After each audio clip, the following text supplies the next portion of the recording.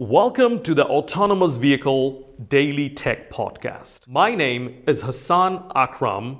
I am the host of the Autonomous Vehicle Safety and Security Podcast. This is my second podcast, and in this podcast, we will be broadcasting focused discussion on technical subject matter. Enjoy the podcast, and thank you so much for listening.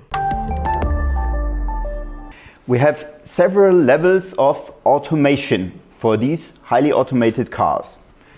There is a BMI VDA source. There's also an SAE source, Society of American Engineers. They listed these driverless vehicles within 6 levels. Level 0 means only the driver is responsible for the car and takes control over the car completely.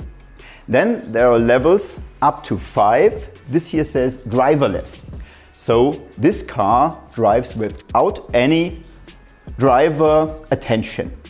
And there are some levels in between. You see assisted driving, partly automated, highly automated, and fully automated driving. I don't go too deep into that detail now. I do have a video that demonstrates it.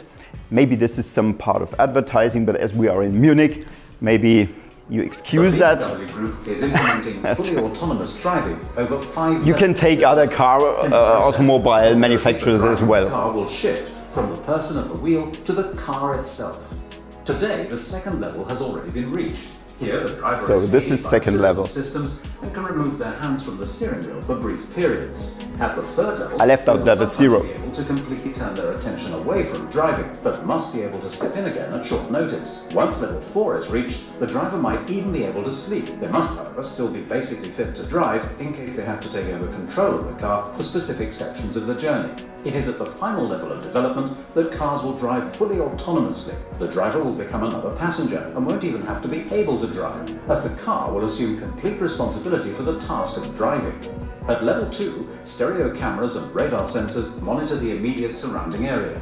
Level 3 requires highly advanced sensors, such as laser scanners, ultrasonic sensors, and radar systems, which together produce a 360-degree model of the vehicle's environment. This makes it possible to calculate more complex driving maneuvers. For level 4, fully automated driving from 2021, all sensors and cameras will supply far more precise data, while the real-time data from the area maps provided by HERE will also be factored into the process of computing driving maneuvers. And level 5, the first pilot projects for fully autonomous driving are due to get underway in selected cities from as early as 2020. For the BMW Group, the vision of fully autonomous driving has long since begun.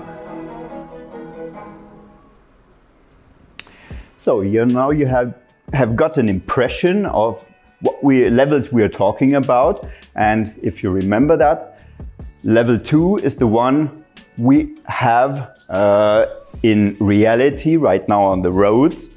Level 3 is maybe approaching, but it is not yet reached. Even if we talk about cars that drive nearly autonomously on the highway, this is not exactly level 3, but it's said to be.